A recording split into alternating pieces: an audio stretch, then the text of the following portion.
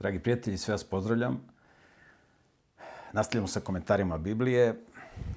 U prethodnoj emisiji smo govorili o zauzeću Jerihona i taj događaj iz istorije je jako važan za nas danas, zato što način na koji je Jerihon zauzet i ono što se desilo stanovnicima Jerihona je ono što će se desiti sutra svima onima koji žive na način kao što su živeli stanovnici Jerihona. A oni koji se prizovu pameti, kao što se prizvala Rava, bludnica, bez obzira kakvi su bili, ako su se prizvali pameti, oni će biti spašeni. Ono što je bilo zanimljivo kada smo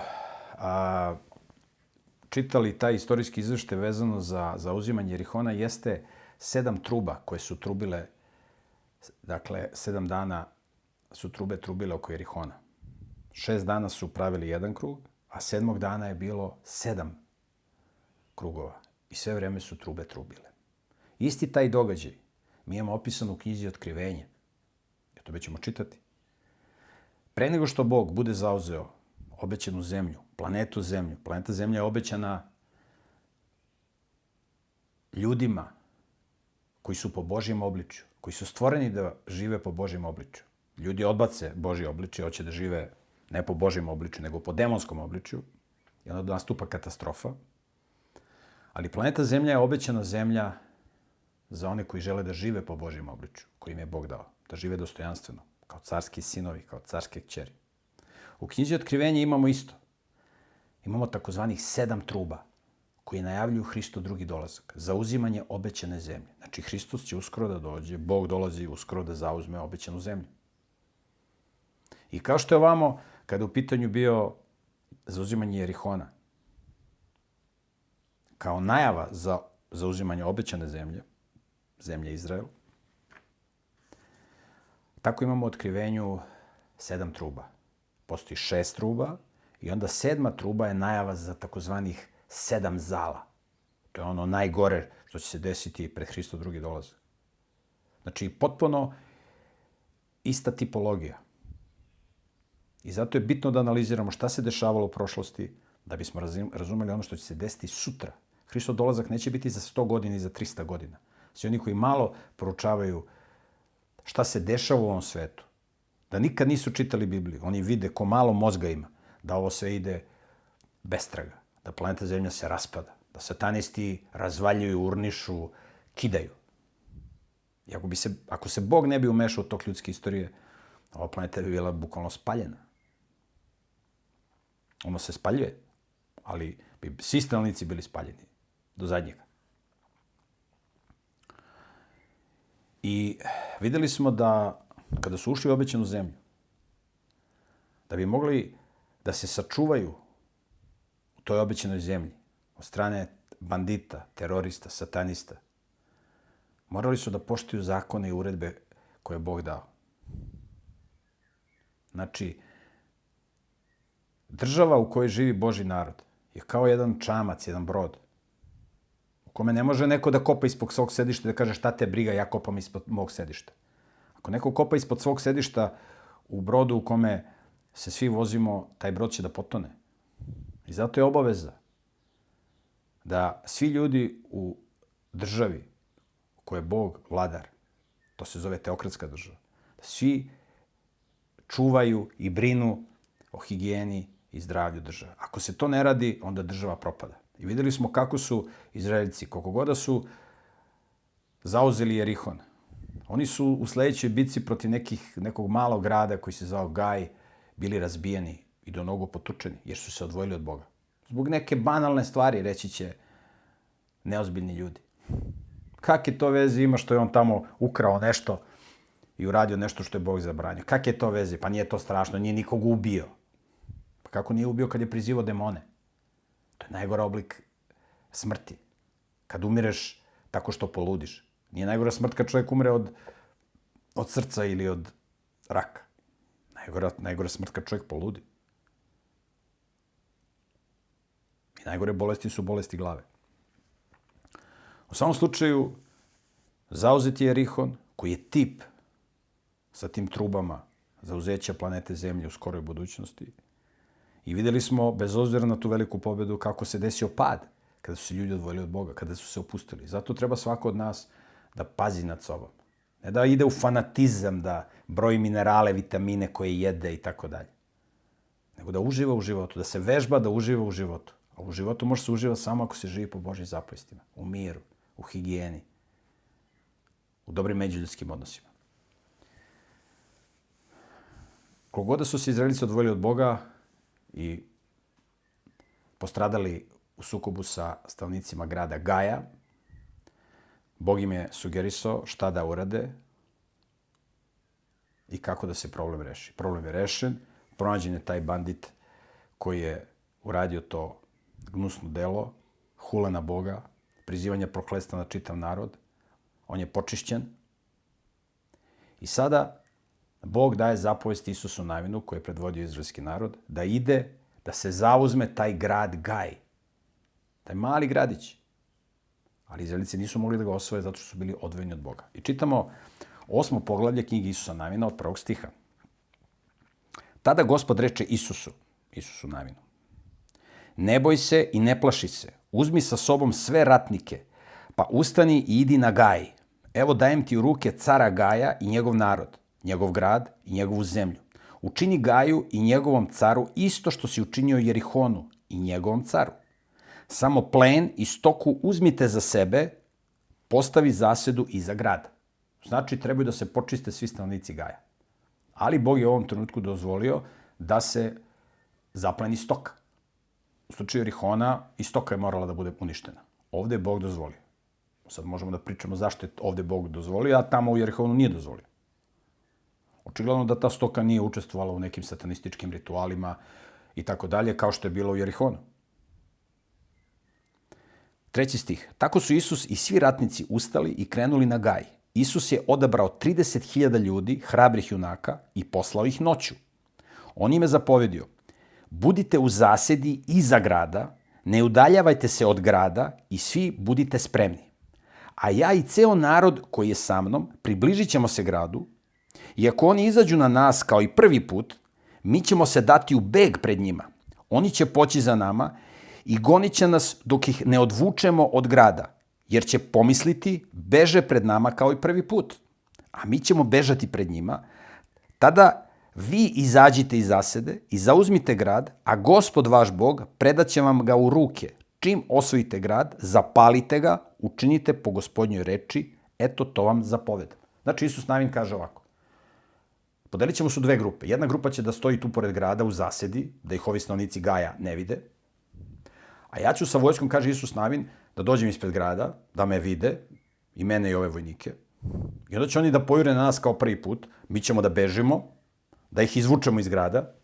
Kad ih izvučemo iz grada, kad vi vidite da je vojska izašla iz grada, vi onda uletite u Gaj, razvalite ga, spalite, počistite sve, znači sve pod mač, i tako ćemo da se obračunamo s ovim satanistima. 9. stih, 8. poglavlje knjige Isusa Navina. Zatim ih je Isus poslao i oni su otišli na mesto gde je trebalo da budu u zasedi, pa su se ulogorili između Vetilja i Gaja. Zapadno od Gaja, Isus je tu noć proveo među narodom. Znači, Isus ih je doveo da budu u zasedi, sve im je nacrtao. On ih je tu doveo, s njima proveo tu noć, da ih ohrabri, tako dalje i tako dalje. Sve je to potrebno. Ljudi su slabi, nejaki, maloverni. 10. stih. Sljedećeg jutra Isus je ustao rano, postrojio narod i zajedno sa izraelskim starešinama krenuo pred narodom prema Gaju. Krenuli su i svi ratnici koji su bili s njim i približili su se gradu spreda. Oni su se ulogorili severno od Gaja, tako da je između njih i Gaja bila dolina. A umeđu vremenu Isus je uzeo oko 5.000 ljudi i postavio ih u zasedu između Vetilja i Gaja zapadno od Gaja. Tako su glavni logor postavili severno od grada, a oni koji su bili u pozadini ulogorili su se zapadno od grada. Te noći Isus je pošao prema sredini doline. Znači, Isus Navin ide tamo ispred doline gde će ga ovi iz grada videti, a ovamo sa strane je postavio zasedu. Kad je car Gaja saznao za to, on i ljudi iz grada požurili su rano ujutru i u dogovoreno vreme izašli na boj sa Izraelom ispred puste ravnice. A on nije znao da je iza grada postavljena zaseda, ovaj vođa satanista. Isus i svi Izraelici pravili su se da su pobeđeni i počeli su da beže pred njima prema pustinji. Tada je ceo narod iz grada bio pozvan da krene za njima. I tako su se, goneći Isusa, udaljili od grada. U Gaju i Vetilju nije bilo čoveka koji nije krenuo za Izraelcima. Tako su ostavili pred grad širom otvoren i pošli su da gone Izraelce. I izjurili satanisti da jure Isusa Davida. Ostavili otvorena vrata grada, tako. Samo uvereni, pobedili smo ih jednom, sad ćemo opet da ih razvalimo. 18. stih. Gospod je tada rekao Isusu, koplje koje ti je u ruci, ispruži prema Gaju, jer ga dajem tebi u ruke. Isus je ispružio prema gradu koplje koje im je bilo u ruci. Čim je on ispružio ruku, oni koji su bili u zasedi, odmah su ustali sa svog mesta i potrčali, ušli u grad, osvojili ga i brzo ga zapalili. Znači, to je bio znak. Jer oni su odozgo sa brda tačno gledali kako ovi njih jure. I kad su videli da se Isus navin zaustavio, da je podigao koplje, oni su uleteli u grad. Kad su se stanovnici Gaja okrenuli, videli su kako se dim iz grada diže prema nebu, tako da više nisu mogli da pobegnu ni na jednu stranu. Tada se narod koji je bežao od njih prema pustinji okrenuo i udario na one koji su ih gonili. Isus i svi Izraelci videli su da su ljudi iz zasede osvojili grad i da se iz grada diže dim, pa su se okrenuli i udarili na stanovnike Gaja. A oni što su zauzeli grad, krenuli su prema stanovnicima Gaja, koji su se našli između Izraelaca, koji su im bili s jedne i s druge strane. Znači, Isus navin se okrenuo i jurnuo na ove stanovnike Gaja, ove sataniste, a ovi što su bili u zasedi, spalili grad, počistili tamo sve i sa druge strane napali ove sataniste. Znači, sa dve strane.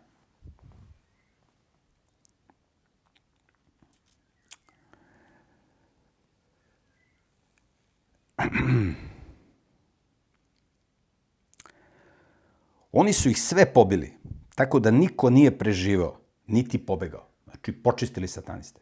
Pazite, ovo je slika šta će se desiti satanistima u skoroj budućnosti. Ovo je slika. Ovo bi svako trebao da se zamisli ko živi razvratno, destruktivno, satanistički ovo. Ovo je slika. Nije ovo istorijski događaj, sad ga mi analiziramo. Ne. Ovo je slika koja opisuje ono što će se desiti u budućnosti. Sve ovo što je dato je nama danas. Da razumemo šta će da se desi. A cara Gaja uhvatili su živog i doveli ga kod Isusa. Izraelci su pobili sve stanovnike Gaja koji su bili u polju, u pustinji gde su ih gonili. Stanovnici Gaja su pali od oštrice mača i svi su izginuli. Zatim su se svi Izraelci vratili u Gaj i oštricom mača pobili sve što je bilo u njemu. Tog dana poginulo je 12.000 ljudi, muškaraca i žena, ceo narod iz Gaja. Znači, uleteli su u grad, prvo počistili, znači nisu ih sve pobili, nego ove koji su pružali otpor, onda su spali grad, krenuli na vojsku Gaja, njih su likvidirali, a onda su se vratili u grad da ove ostale likvidiraju. Ovde je vrlo zanimljivo da vidimo da očigledno u prvom uletu u Gaj neki su preživeli, nisu svi bili pobijeni. Pa onda u toj pauzi između likvidacije prve grupe ljudi, tih satanista u Gaju, i dok nisu počišćeni svi vojnici, bila jedna pauza, tako da su ovi neki satanisti iz Gaja mogli da se prizovu pameti i da napuste Gaj. I ovaj obrazac ćemo vidjeti kasnije, u prvom veku, kada su Izraelci digli ustanak protiv Rimljana, suprotno onome što im je Isus pričao. Isus je rekao, kad vidite da vojska opkoli Jerusalim, tada bežite u brda. I zaista su Rimljani, kad su Jevreji digli ustanak protiv Rimljana, Rimljani su opkolili grad. I bilo je jako teško u gradu. Nisu imali hranu, nisu imali vodu. Kogod je pokušao da izađe da se preda, bio je razapet u okolini Jerusalima od strane Rimljana. I onda odjednom rimska vojska se povukla. Zašto? Zato što je došlo do pobune u Rimu, došlo do smene vlasti i komandant rimske vojske se vratio u Rim. Ali ubrzo je došla nova vojska, Jerusalim je spaljen. U toj pauzi između prvog opkoljavanja Jerusalima i drugog opkoljavanja Jerusalima, svi koji su bili pametni su napustili Jerusalim i sačuvali živu glavu. A pobunjenici su ostali da ratuju i bili su spaljeni. Poginulo je preko 1 milion Jevreja.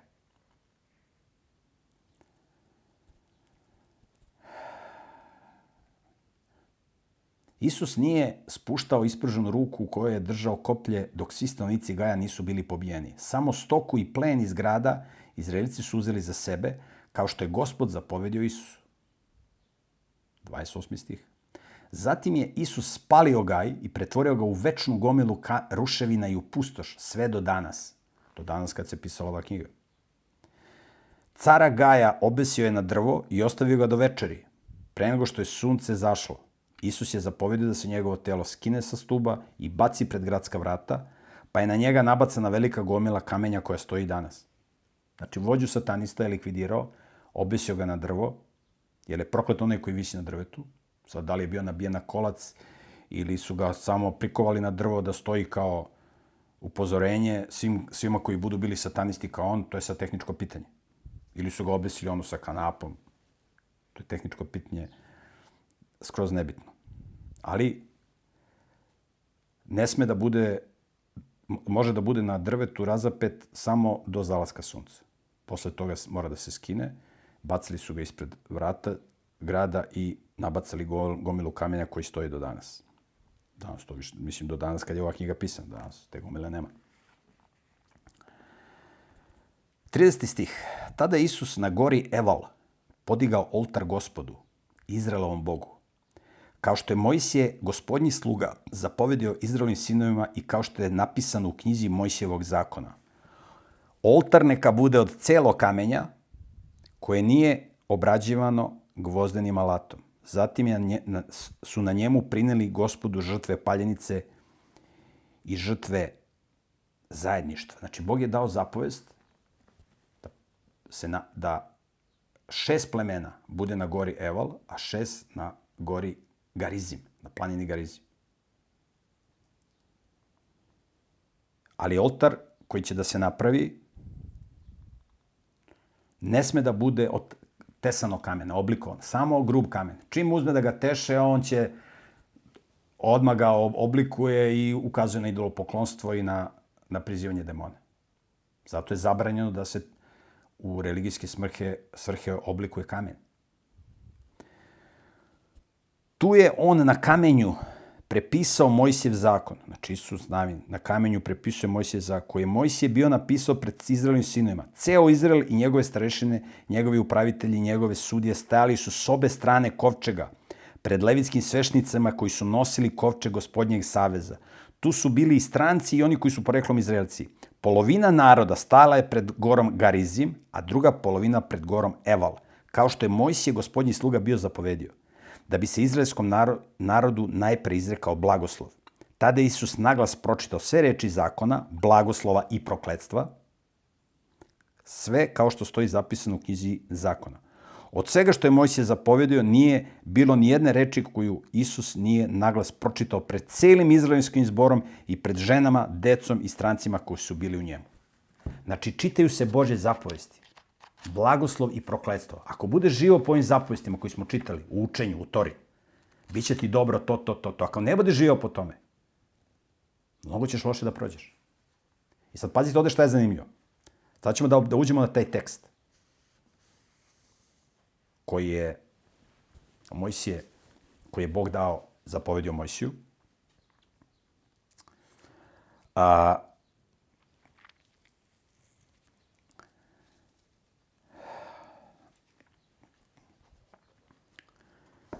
To je 5. knjiga Mojsijeva, 27. stih. 5. knjiga Mojsijeva, 27. poglavlje, pardon.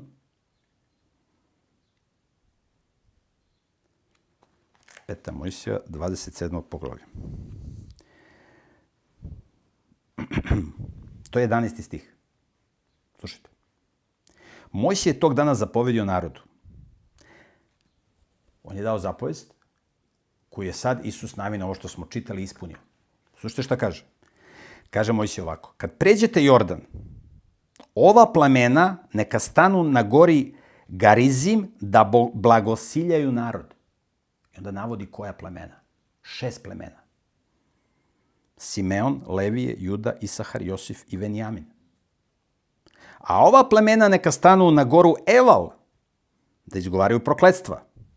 Ruvim, Gad, Asir, Zavulon, Dan i Neftalin. Zašto su ova plemena stavljena na goru Garizim za blagoslov, a ova plemena na goru Eval za prokletstvo? Zašto?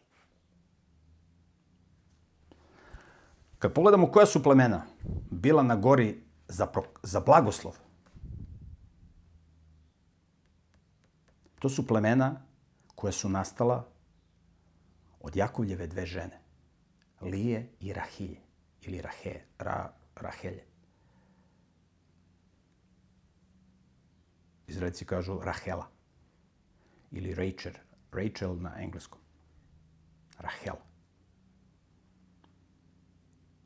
A ovih drugih 6 plemena su potomci tog Jakova koji su nastali od sluškinja njegove 2 žene, Lije i Rahele. Znači, ovo su sinovi od žena, oni će biti na gori gde je blagoslov. Ovo su sinovi od sluškinja, oni će biti nisu oni prokleti, ali oni su manje privilegovani. Ovo su sinovi od žena, a ovo su sluškinja. Znači, nije isto kad je neko žena i kad je neko sluškinja. Ima decu kao žena i kad ima decu kao sluškinja. Znači, ima to svoje razloge. Ali, ovdje ima jedan izuzetak. Ruvim je bio prvenac Jakovu. Ali Ruvim nije među ovih 6 plemena koji će biti na gori za blagoslov. Zašto? On je prebačen u ovu grupu gde su sinovi sluškinja, koji će stajati na gori Eval, gde je planina prokletstva, gde će se izgovoriti prokletstvo. Zašto? Zato što je Ruvimu oduzeto prvenaštvo, o tome smo čitali. Ruvim je legao sa inočom svoga oca. Znači, sa 2., 3., 5. ženom svoga oca je legao. Legao sa ženom svoga oca. Nema veze što mu to nije legao sa majkom, sa prvom ženom svoga oca. Ali je legao sa tamo nekom 5., 6., 7. I zato mu je oduzeto prvenaštvo. Odlično je prošao, mogu da bude likvidiran. I Ruvim je u ovoj grupi gde su sinovi sluškinja. U toj grupi plemena. Vrlo je zanimljivo da i ovaj moment istaknemo. Ono što je vrlo zanimljivo, ja sam o tome govorio na novom brdu Garizim, on se nalazi iznad današnjih Hebrona ili Hevrona. Jedan izraelski arheolog, Zertal se zove, u stvari preziva se Zertal, ime mu je, mislim da je Aron ili tako nešto, sa univerziteta Haifa, on je tu otkrio taj oltar iz vremena Isusa Navina. I pronađeni su ostaci životinja, sve tih čistih životinja koji su korišćeni ovde u službi. Tako da taj oltar, ja sam planirao sam nešto tamo da idem, malo visi, nemoj da ideš tamo, nije bezbedno, ovo ono. Tako da nisam išao, mislim, zvanično kad iznajmite auto u Izraelu, zabranjeno sa tim, mislim, oni u rent-a-car agenciji vam kažu da nije dozvoljeno da idete na palestinske teritorije. To jeste deo države Izraela, ali tamo sa rent-a-carom ne možete da idete. Tako da jedino da iznajmite nekog taksistu sa palestinskim tablicama, iako je to država Izrael, u delu gde je palestinska samouprava, gde se nalazi Hebron, gde se nalazi ta brda Garizim i Eval, tu Palestinci imaju, ta palestinska samouprava, imaju svoje tablice, koje su bele sa zelenim slojima, a u Izraelu su žute sa crnim slojima. Ako se dobro sećam. Dakle, izgovoren je blagoslov i prokletstvo. 9. poglavlje. Kada su to čuli svi carevi s one strane Jordana, u brdovitom području i u Šefeli, ili ravnici, duž cele obale Velikog mora, misli se na Sredozemno more, i u području Livana, Heteji, Amoreji, Hananci, Ferezeji, Jeveji, Jevuseji, znači sve satanisti, okupili su se svi zajedno da krenu u rat protiv Isusa, Navina i Izraela. 3. stih 9. poglavlja. Kada su stanovnici Gavaon, to je jedno mesto tu, čuli šta je Isus učinio Jerihonu i Gaju, lukavo su se dosjetili šta da urade. Otišli su i prikupili hranu, uzeli stare vreće za svoje magarce i stare ljude, pocepane i zakrpljene vinske mehove, obuli su iznošene i zakrpljene sandale, obukli iznošene haljine i uzeli hleb koji je bio suv i bajat. Zatim su otišli kod Isusa u logor u Galgal. Znači oni su bili smešteni. Logor izraelski bio u mestu koji se zove Galgal. On će biti kasnije pomeren na jedno drugo mesto. Znači u Galgalu je bio i šator od sastanka. To je bilo sedište Izraelaca. Tu je stolovao Isus Navin. U Galgalu. Vrlo bitno mesto. Znači, došli su u logor u Galgal i njemu i ostalim Izraelicima rekli: mi dolazimo iz daleke zemlje, sklopite savez sa nama. Oni tu lokalni satanisti. Mi dolazimo iz daleke zemlje. Počeo da se prenemažu. Sklopite savez s nama. Ovaj naš hleb bio je vruć kad smo ga iz svojih kuća poneli na put onog dana kad smo krenuli k vama, a sada je suvi bajat. Ovi vinski mehovi bili su novi kad smo ih napunili, a sada su već pocepani, kao mi dugo putujemo. Tako je, a sada su, haljine i sandale su nam se pohabale od dalekog puta. Dolaze i lažu Isusa Navina. Prevaranti. Pazite, mi danas dolazimo u kontakt stalno sa prevarantima. Pogledajte, odavde učite. Odavde se nauči kako se radi s prevarantima. Ili kako se ne radi s prevarantima. Tada su Izraelci, da bi to proverili, uzeli nešto od njihove hrane, ali nisu pitali Gospoda šta da rade. Znači, došli stručnjaci. Sad će stručnjaci da provere. Imaju Gospoda da pitaju. Šta ja da pitam Gospoda, brate? Sam pametan. Ja sam zauzeo Jerihon. Ja sam zauzeo Gaj. Ja sam pametan. Šta ja da pitam Gospoda? Treba za svaku sitnicu da pitam Gospoda. Treba da pitaš. Ako si pametan.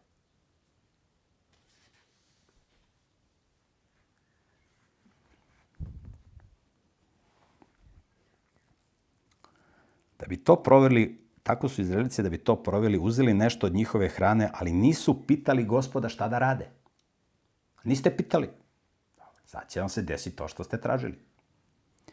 Tako je Isus zaključio mir s njima i sklopio savez da će ih ostaviti u životu, a poglavari zbora su im se zakleli. Poglavari izraelskog zbora zakleli. Razumeš? 3 dana nakon što su s njima sklopili savez, čuli su da su im to susedi i da žive u njihovoj blizini. Tada su Izraelovi sinovi krenuli i 3. dana stigli u njihove gradove, a njihovi gradovi bili su Gavaon, Hafira, Virot i Kirjat Jarim.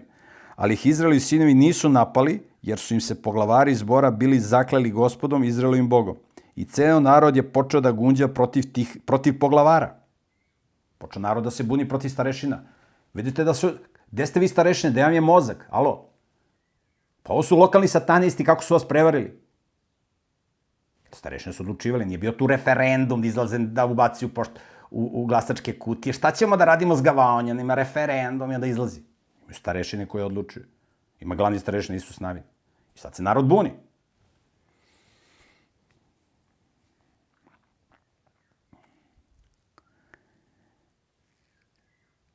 I ceo narod je počeo da gunđe protiv poglavara. Tada su svi poglavari rekli celom zboru: mi smo im se zakleli Gospodom, Izraelovim Bogom. I zato sada ne smemo da ih diramo. Ovako ćemo im učiniti kao što smo, kad smo ih već ostavili u životu, da ne bi na nas došao Božji gnev zbog zakletve kojom smo oni se zakleli. Zato su im poglavari rekli: Neka ostanu u životu, pa neka seku drva i donose vodu za ceo zbor, kao što smo im i obećali.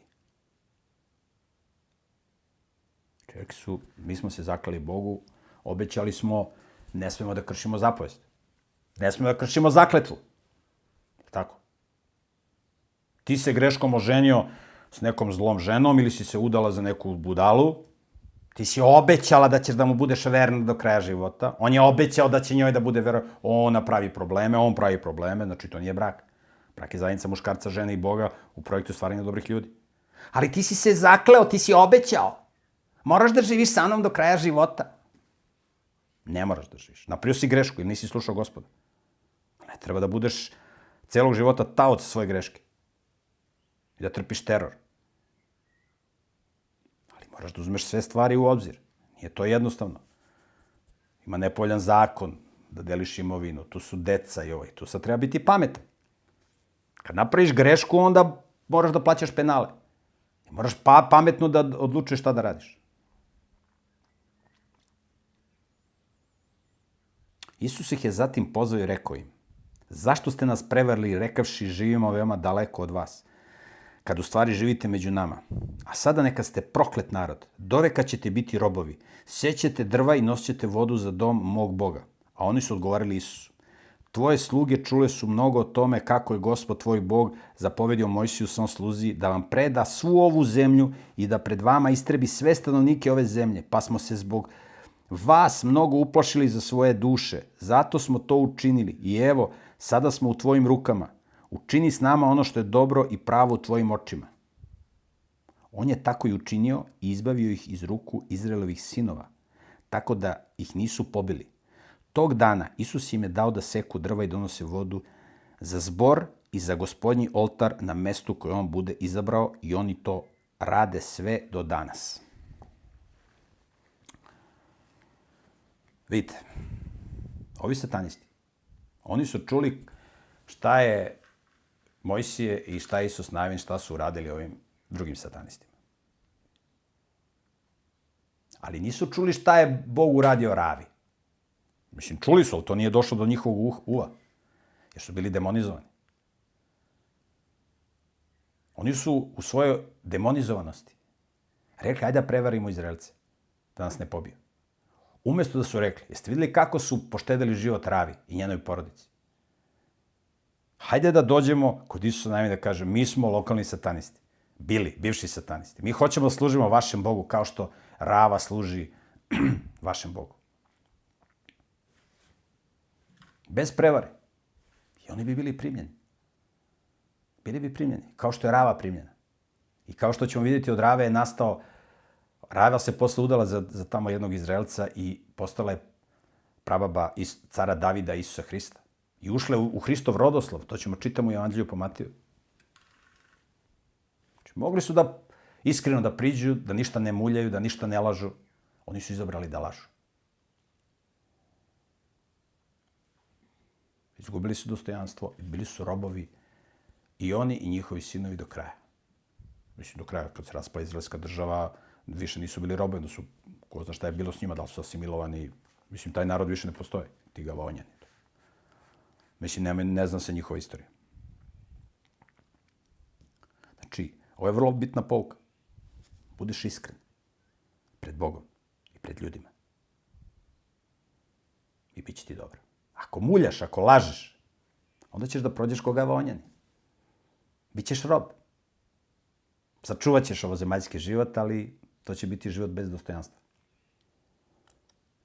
Vrlo važna poruka. 10. poglavlje. Knjiga Isusa Navina. Adonisedek, car Jerusalima, čuje da je Isus osvojio Gaj i uništio ga. Da je Gaju i njegovom caru učinio isto što i Jerihonu i njegovom caru i da su stanovnici Gavaona sklopili mir s Izraelcima i da žive među njima.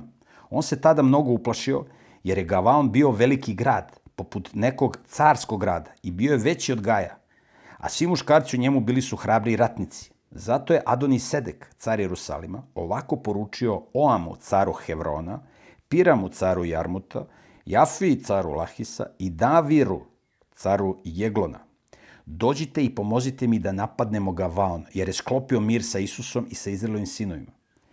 5 amorejskih careva, car Jerusalima, car Hevrona, car Jarmuta, car Lahisa i car Jeglona, okupili su se sa svojom vojskom i logorili se ispred Gavaona i zatim ga napali. Znači, skupili su ovi satanisti, drugi kaže, ovi sklopili savez sa Isusom navinom, ova naša dojučerašnja braća, idemo da ih počistimo. Tada su ljudi iz Gavaona poručili Isusu, koji je bio u logoru u Galgalu: nemoj da tvoja ruka uskrati pomoć tvojim robovima. Dođi brzo, spasi nas i pomozi nam, jer su se svi amorejski carevi koji žive u brdima udružili protiv nas. Isus je krenuo iz Galgala zajedno sa svim ratnicima i svim hrabrim junacima. Tada je Gospod rekao Isusu: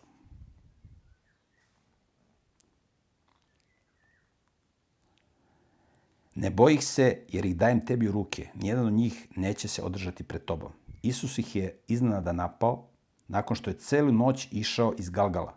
Gospod ih je smeo pred Izraelcima, tako da su im kod Gavaona naneli veliki poraz, a zatim su ih gonili po usponu prema Bet Oronu i tukli ih sve do Azike i Makide. Dok su u begu pred Izraelcima bili na nizbrdici kod Bet Orama, Gospod je s neba bacao na njih krupan grad, sve do Azike, tako da su izginuli. Pazite, ovi satanisti beže. Bog šalje na njih grad sa neba, kamenje.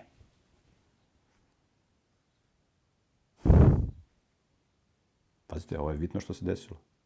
Nije se to desilo samo u istoriji, to će se desiti sutra. Sad ćemo čitamo i o tome. I više ih je izgonilo od grada, nego što su ih Izraelovi sinovi pobili mačem.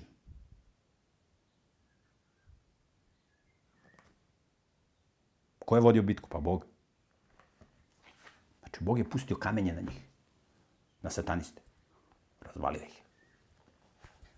Pazite, to će se desiti sutra.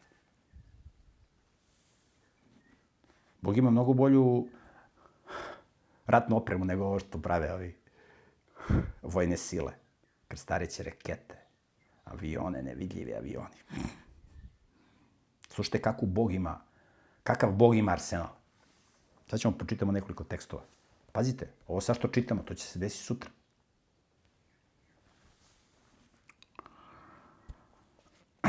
Psalam 148. Psalam 148,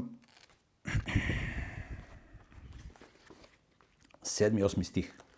Slušajte. Hvalite Gospoda sa zemlje, velike životinje morske i svi bezdani vodeni. Ognju i grade, sneže i gusti dime, olujni vetre, koji izvršavaš reč njegovu. Gore i sva brda, rodno drveće i svi kedrovi. Hvalite Gospoda. Slušajte ko da hvali Gospoda. Između ostalog. Hvalite Gospoda sa zemlje velike životinje i svi bezdani vodeni. Znači, hvali Gospoda ognju i grade, sneže i gusti dime, olujni vetre koji izvršavaš reč njegovu. Pazite šta Bog ima. Ima oganj, ima grad, ima sneg, ima gusti dim, ima olujni vetar. Pazite kakav arsenal Bog ima. Znači, nema krstareće rakete, podmornice. Pazite dalje. Knjiga proroka Jeremije. 50. poglavlje, 25. stih. Da vidite kako izgledaju mehanizmi kad Bog ratuje. Samo neće niko da bude u njegovoj vojsci. Će da idu u legiju stranaca. Jeremija 50, 25 kaže: Gospod je otvorio svoju riznicu i izvadio oružje svoje osude. Jer Gospod na vojskama treba da izvrši svoje delo u Haldejskoj zemlji. Haldejska zemlja je simbol pobune protiv Boga. To su Haldejci, Vavilonjani, satanisti, najgori. Gospod je otvorio svoju riznicu i izvadio oružje svoje osude.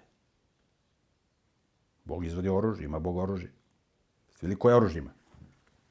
Da se obračuna sa satanistima, sa Haldejcima. Vidite kako Bog govori o Haldejcima, jer Vavilon je bio simbol Vavilon je bio simbol pobune protiv Boga, nasuprot Jerusalimu. Vavilon i Tir. I ta dva grada će da budu zatrta. To ćemo čitamo kasnije. Da tu više niko nikad ne živi. I danas ti gradovi stoje samo rušeni, tu ne sme niko dođe da živi. Ni u Tir, ni u Vavilon.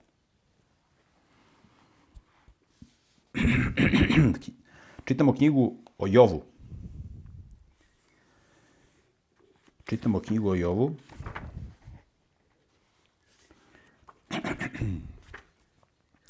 Knjiga o Jovu, 38. poglavlje, 22. i 23. stih. Slušajte šta kaže. Jesi li kročio u riznice snega i jesi li video riznice grada? Tu da je Božji magacin, Božje oružje. Jesi ulazio nekad u Božji hangar sa oružjem? Jesi ulazio nekad? U riznice snežne i u riznice, jesi vidio riznice grada, koje čuvam za vreme nevolje, za dan boja i rata. Kaže Bog, jesi ulazio nekad u moj magacin sa oružjem? Jesi ulazio? To ja čuvam za vreme boja i rata. I sad ćete da vidite kratak tekst. To mi ćemo čitamo kasnije više. Kako će to izgledati sutra? Znači, ovo je bitno što mi čitamo. Kakve to veze ima? Ima velike veze. Ulazimo u posljednju knjigu Biblije, koja opisuje Hristov drugi dolazak, koja opisuje kako će Bog da tuče, koja opisuje 7 truba, kao što su trube u Jerihonu. Knjiga Otkrivenje, 16. poglavlje.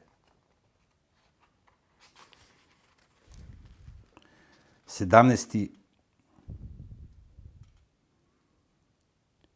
21. stih ćemo čitati. Može i sve da se čita, ali ova dva stiha su najbitnija.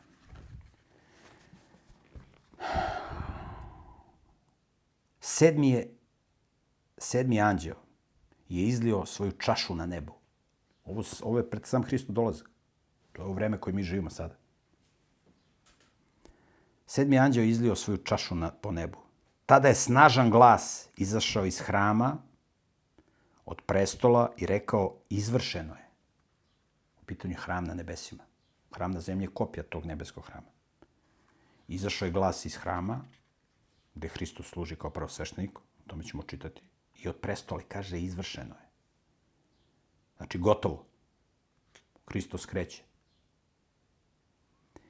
I veliki grad, težine oko 1 talant, spustio se s neba na ljude. I ljudi su hulili na Boga zbog zla koje je naneo taj grad, jer je to zlo bilo veoma veliko. Znate koliko je 1 talant? 1 talant, to je najveća težina koja postoji koja je bila kod Jevreja. On je, znači, bio je težak 1 talant. Znate koliko je 1 talant? Nešto malo više od 20 kila. Zamislite kamenje od 20 kila na zemlju. Bam, bam, bam.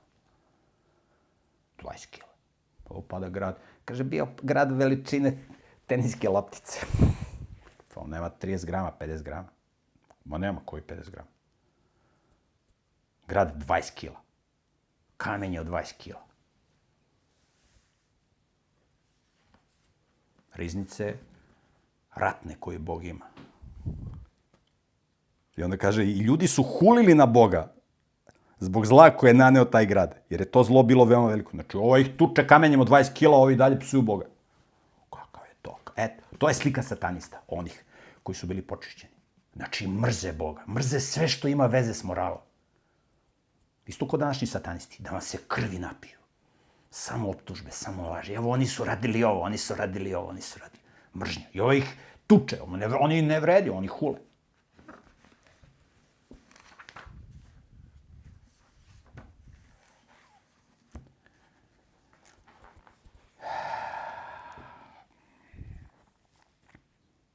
Znači, Bog šalje kamenje na ove sataniste.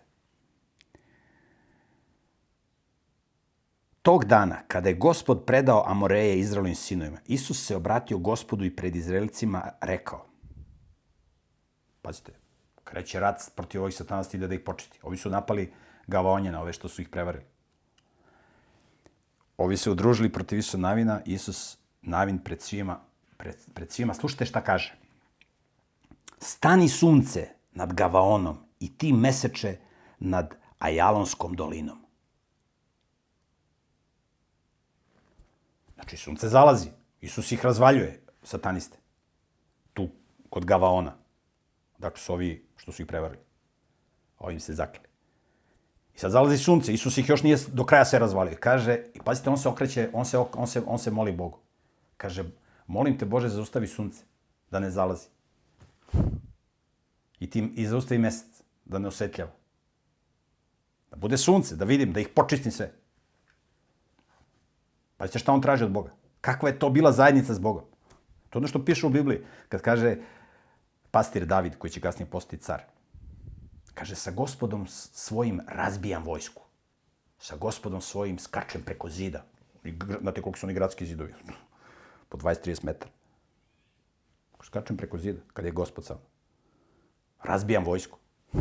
Isus Navin se moli, Isus Navin se moli Bogu, kaže, Bože, zaustavi sunce.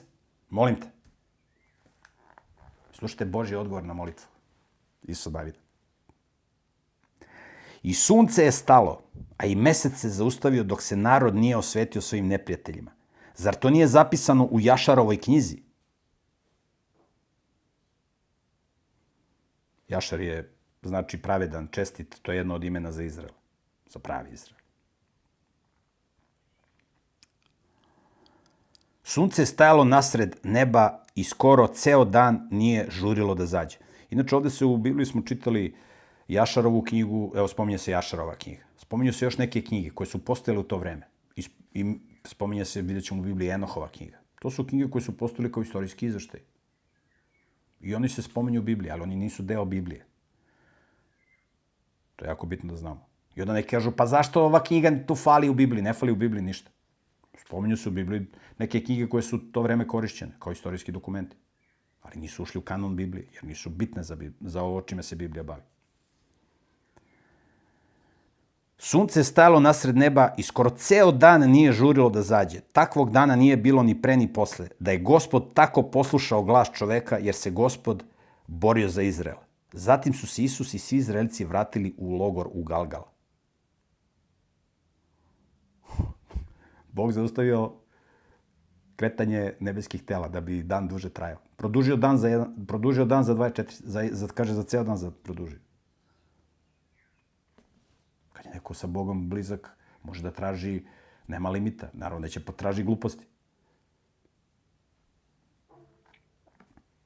Ovo mi Isus govori. Isus Hrist, on kaže, činit ćete veće čuda nego što sam ja činio ako budete verovali. Kažete ovoj planini da se pomeri, ima da se pomeri. Nije Bogu problem da pomeri planinu. Bogu je problem da čoveka urazumi da bude normalan, da stane na njegovu stranu. To je Božji najveći problem. A ovo da zaustavi sunce, to je Bogu ko šale. A da on promeni razbojnika, to je najteži posao za Boga. Znači, kad su ih razvalili, Isus i svi Izraelci su se vratili u Galgal. To je bilo sedište njihovo, Galgal. U međuvremenu, onih 5 careva pobegli su i sakrili se u pećinu kod Makide. Sakrili se. Nećeš nas naći, mi smo se sakrili. Isusu je bilo javljeno. To su se poklonili, rekli, pogrešili smo, kajemo se, oprosti nam život, želimo da služimo tvom Bogu, jer je tvoj Bog najveći Bog, on je vas izveo iz izraelske zemlje, on je Bog pravedni, on je... Ne, neće, pored teškog poraza, oni neće da se predaju i da stanu na Božju stranu, da se izvuku kao što se izvukla Rava. Šta mislite, da nisu znali kako se Rava izvukla? Kako se pokala? Pa naravno su znali. Sve su znali. Neće. Idemo mi u pećinu da se sakrijemo. Tamo je bezbedno u pećini. Isusu je bilo javljeno. Ovo je isto kao današnji satanisti, današnji banditi. Neće da se pokaju, neće da promene svoj život. Idemo mi, tamo ćemo se sakrijemo, tamo nas neće Bog naći. Tamo nećemo doći pod udar zakona. Neće Bog nikad doći da sudi, to se neće nikad desiti. Idemo mi u pećinu. Pazite šta se dešava. Isusu je bilo javljeno. Ona 5 careva nađeni su kako se kriju u pećini kod Makide. Tada Isus rekao, Navaljajte veliko kamenje na ulazu u pećinu i postavite kod nje ljude da ih čuvaju. A vi ne stojite, već gonite svoje neprijatelje i udarite ih s leđa, ne dajte im da zađu u svoje gradove, jer vam i Gospod vaš Bog daje u ruke. Znači, ove ćemo tu da zatvorimo, tu u ordinaciji njihovoj u pećini, a idemo ove još da počistimo. Ima još tamo neki koje nisu razvalili. Isus i Izraelovi sinovi zadali su im veliki poraz i sasvim ih potukli, a oni koji su ipak preživjeli pobegli su i ušli u utvrđene gradove. Tada se ceo narod u miru vratio kod Isusa u logor u Makidi. Više se niko nije usudio da išta loše kaže protiv Izraelovih sinova. Ovi satanisti su uspeli da pobegnu, jedan deo uspeo da pobegne u svoje gradove. Nisu se pokajali, ali uskoro će da budu razvaljeni. Čitat ćemo sad kako će da prođu. Tada je Isus rekao, otvorite pećinu i dovedite mi iz nje onih 5 careva. Oni su tako učinili i doveli mu iz pećine 5 onih careva, cara Jerusalima, cara Hevrona, cara Jarmuta, cara Valahica i cara Jeglona. Sve carevi. 10 care. Evo ih carevi. Izlaze iz mišje rupe. Kad su doveli te careve pred Isusa, on je pozvao sve Izraelce, a zapovedio vojske koje su bile s njim i rekao je. Pazite, ovo je sudbina ovih današnjih careva. Pogledajte šta će da se desi ovim današnjim satanistima, vođama satanističkih naroda, ovim modernim satanistima. Isus je rekao, pozvao narod, dođite i kaže, pristupite i stanite nogama na vratove ovih careva. Znači, nogama stanite na vratove ovih careva. Oni su pristupili i stali im nogama na vratove. Tada im je Isus rekao, ne bojte se i ne plašite se, budite hrabri i jaki, jer će ovako Gospod učiniti svim vašim neprijateljima protiv kojih ratujete. Oni su se bojali tih satanističkih careva, to su bili neki ogromni ljudi, od kojih su se bili uplašili pre 40 godina. Kaže, mi smo za njih ko skakavci. Dođi vamo. Stani mu vratom na car, stani nogom na vrat od ovog cara. Dođi, stani. Dođi sad ti, aj sad ti. Ima još neko. Dođi, stani. Evo. Oni su došli, stali. Kaže, evo vidiš kako vam ih je Bog dao u ruke. Kaže, ne bojte se i ne plašite se, budite hrabri i jaki, jer će ovako Gospod učiniti svim vašim neprijateljima protiv kojih ratujete. Zatim ih je Isus udario i pogubio, a onda ih je obesio na 5 drveta gde su ostali da vise do večeri. Pre nego što je sunce zašlo, Isus je zapovedio da ih skinu sa stubova i bace u pećinu u koju su se pre toga sakrili. Zatim je na ulazu u pećinu stavio veliko kamenje koje tamo stoji sve do danas. Pazite kakva likvidacija. Sve ima svoju svrhu. Moćni, nedodirljivi, najjači. Kad Bog uvati da tuče. To će sutra se desiti ovim današnjim satanistima. Belosvetskim. 28. stih. Tog dana Isus je osvojio Makidu i sve u njoj pobio oštricom mača. Njenog cara pogubio je zajedno sa svim dušama koji su bile u njoj. Nikome nije poštedeo život. Tako je caru Makide učinio isto što i caru Jerihona. Sve počistio pod mačem. Sve. Pazite, ovo je slika šta će sutra se desiti satanistima. Koji misle da Boga nema i da mogu večno da haraju, da pljuju, da huškaju, da rade najstrašnije gadosti. Ovo je slika. Zatim su Isus i svi Izraelici krenuli iz Makide u Livnu i napali su Livnu. Livnu, tako se zove mesto, nije Livno, ovo u Hercegovini. U Hercegovini žive sve pošteni moralni ljudi, znači tamo neće biti nikakvih problema. Ovo je Livno, znači nije Livno. Livno je jedan pošten grad, moralan, a ovo je Livno. Znači, otišli su iz Makide u Livnu, da se ne uplaše ovi iz Hercegovine, ovi iz Livna. Tamo su svi dobri.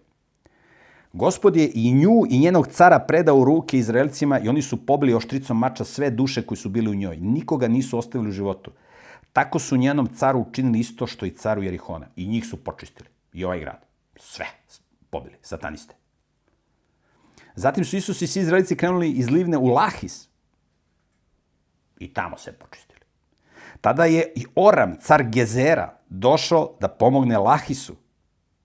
Ovaj satanista, iako je sve vidio šta se desilo i Jerihoni ovamo tamo, došao on da pomogne svom bratu satanisti. Ali Isus ga je ubio i pobio njegov narod tako da nikome od njih nije poštedeo život. Mogu da se pokaje i da sačuva i sebe i svoj narod. Ne, on ide da pomaže svom bratu pobunjeniku. Zatim su Isus i sve njegovi stanovnici krenuli iz Lamisa u Jeglon. tamo sve počistili. Niko nije preživao. Zatim su Isus i Izraelci otišli iz Jaglona u Hevron i napali ga. Osvojili su ga oštricom mača, ubili njegovog cara, sve koji su bili u okolnim gradovima i sve duše koje su tamo bile. Nikoga nije ostavio u životu. Baš kao što je učinio u Jaglonu.